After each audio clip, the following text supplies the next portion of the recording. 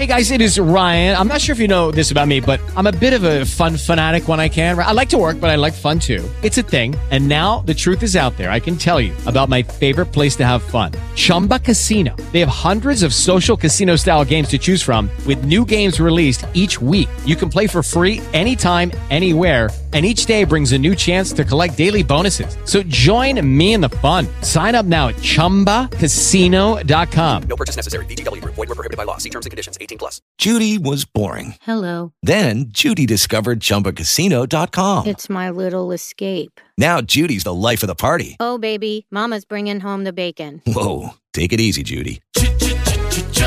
The Chumba life is for everybody. So go to ChumbaCasino.com and play over 100 casino-style games. Join today and play for free for your chance to redeem some serious prizes.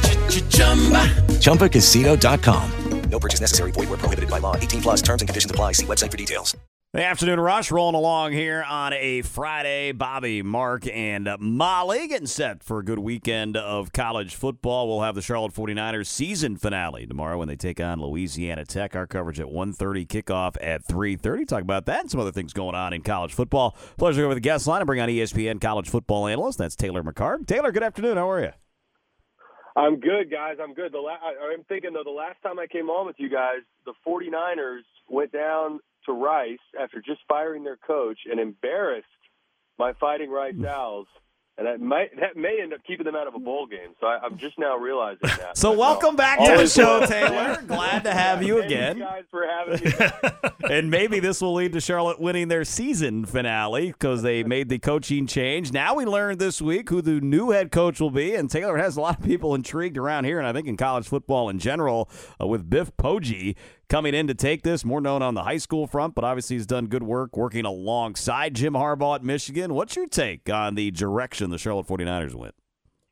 Yeah, don't know a ton about him, but I think Charlotte is one of those jobs, especially moving forward in the new version of the American, that should be a job that is highly sought after. And, there's, say, a quick turnaround, that's easier said than done. But in a place like Charlotte, getting to go to a new conference, what the university and the commitment level with athletics moving forward, I think Charlotte has a lot to be excited about. I just wish that they had relaxed for one more week in a season that they weren't going to a bowl game instead of blowing out my Owls on their homecoming. But, no, excited for Charlotte and what's to come with them.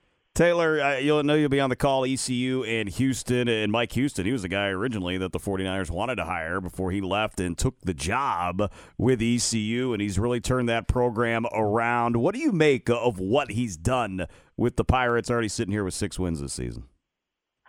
Yeah, this week was interesting on the coaches' calls with them because this is my first ECU game that I've worked on. I follow them from afar as an old CUSA team, but I did not realize until really we dove into it this week just how bad it had gotten for ECU back in like the 2017, 2018, right when Holton Ahlers had gotten on campus and when they were really struggling, because we spent a lot of time talking about Holton Ahlers and his path and all the records, and he's a hometown kid.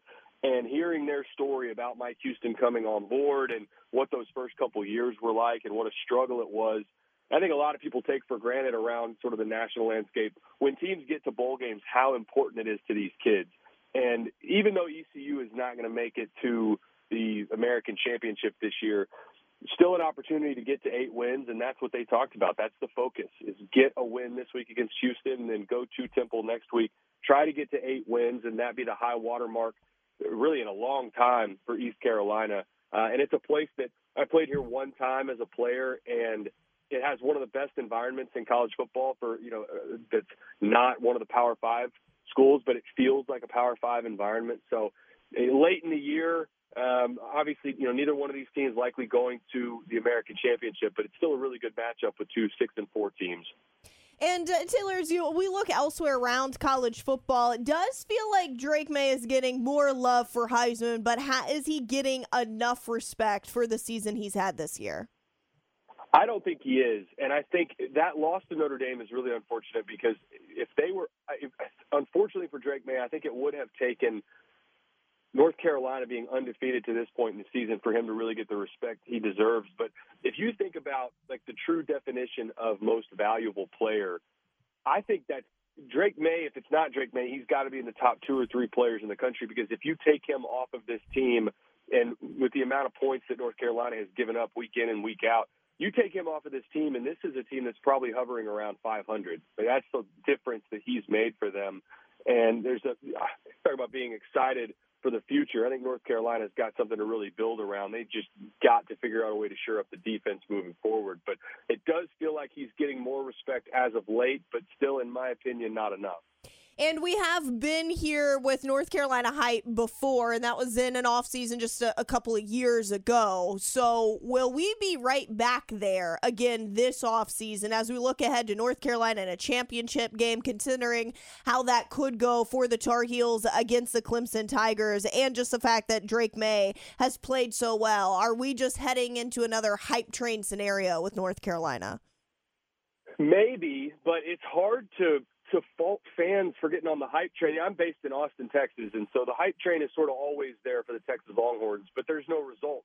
Where North Carolina, sitting here with one loss, really you expect them to win the next 2. If they beat Clemson, which I would imagine they're going to win that game because I don't think Clemson's going to be able to keep up, all of a sudden, if you have an ACC champion North Carolina team that only has one loss and you get your quarterback coming back, absolutely. I think sound the alarms, fire up the hype machine for the entire offseason, because that's an incredible year. Even if they were to lose to Clemson in the ACC championship, it's still a phenomenal year, and you get your quarterback coming back. So I understand that, North Carolina fans have been burned in the past by getting, firing up the hype machine and then being let down. But this does still feel like a pretty special year, and obviously still a lot out remaining, but I like them against Clemson in the ACC championship. Taylor, speaking of your hometown, we saw TCU go in there last week and survive against Texas. Tomorrow, early kick in Waco, TCU and Baylor. How dangerous a game is this for TCU? If prior to last week, I would have said very dangerous, because playing in Waco tends to be McLean Stadium is a difficult place to play. The problem is Baylor just got pants last week against Kansas State in a game that I don't think anybody saw that outcome coming. It was the blackout night. They played it. It was a night game. It was an incredible atmosphere in Waco, and they get their doors blown off.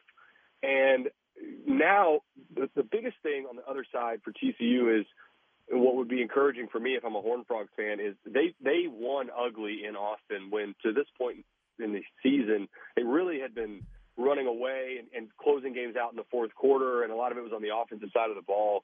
This was a dominating defensive performance, and that lines up well against Baylor and an offense that struggled, especially in the back half of the season. Baylor's really struggled finding explosive plays, and they've had to really grind out long, sustained drives. They haven't been able to do it. I think TCU matches up well in this game, and I think we're at the point in the season where I think we need to start giving TCU the benefit of the doubt. I don't think they're nearly what the LSU team was in 2019 when they went on their run.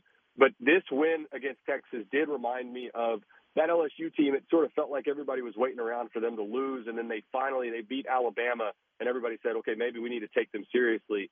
To me, at least in Big 12 country, that was sort of the moment. It feels like everybody's starting to take TCU serious as, okay, maybe they are going to actually run the table here and get a spot in the playoffs. Believe it or not, we have a sellout tomorrow night in L.A., and no, it's not a Dodgers game. It's not a Lakers game. It's the Trojans and the Bruins officially sold out at the Rose Bowl. Taylor, for USC, if they win tomorrow night, and then beat Notre Dame next week in the Pac-12 championship game, are they in? Are they a lock? If USC runs the table and TCU were to stumble, I absolutely think that they get in. What will help them is the SEC, unless something crazy happens in the SEC. The SEC just having one team this year helps them tremendously. And I think you likely end up with, as much as we just talked about North Carolina a second ago, and I know we're in ACC country, but that likely means you end up with SEC champion Georgia, winner of Ohio State or Michigan, TCU if they run the table, and then one-loss USC, because I think the way the committee has voted and where they have North Carolina right now, I don't see Clemson or even one-loss North Carolina jumping USC if they end up running the table the rest of the way. I think they end up in the 4 spot. Taylor, last thing, going back to obviously where you're from, Texas, Jimbo Fisher, I mean, what a nightmare season it has been. Even App State here, we can't really claim that victory anymore, how the year has gone for App and how it's gone for A&M. What is next for the Aggies? Jimbo Fisher, I mean, the buyout obviously is a ton, so, I mean, is he still there? What do the Aggies do? Yeah, guys, it's hard to even fully wrap your head around just how bad it is and what a bad spot Texas A&M is in. They are beholden to this guy, and they owe him almost $100 million. It's year 5, and they're in dead last in the SEC. They're behind Vanderbilt right now. And Aggie fans, I mean, it's truly miserable for Aggie fans right now. What's next? Your guess is as good as mine, because I don't know if A&M's going to be able to force him to bring in an offensive coordinator. Now, in my opinion, that's what should happen. He should give up play calling duties. But whether or not that happens, I don't think anybody outside of the program at A&M knows the answer to that question yet, because A&M can't force him to do it. Contractually, they have no ability to go in there and force him to do anything he doesn't want to do. He got basically carte blanche to do whatever he wants, and they owe him a tremendous amount of money that if they want to change course, you got to write him a really big check to get him to go away. So unfortunately for A&M, I think there's still some more pain to come, because I think the transfer portal, a lot of those 5-star and 4-star kids that have come in the last 2 years with some big NIL money, I would be surprised if very many of them are still hanging around in another 6 months. Taylor McCarg, ESPN college football analyst. He's on the call tomorrow, East Carolina, as they will play host to Houston. That game will kick off just after 2 o'clock on ESPN+. Taylor, always appreciate the time. Thank you very much. Yeah, appreciate you guys having me on. Thank you. There you go. Great stuff with Taylor. We'll give you what's trending next on the Afternoon Rush.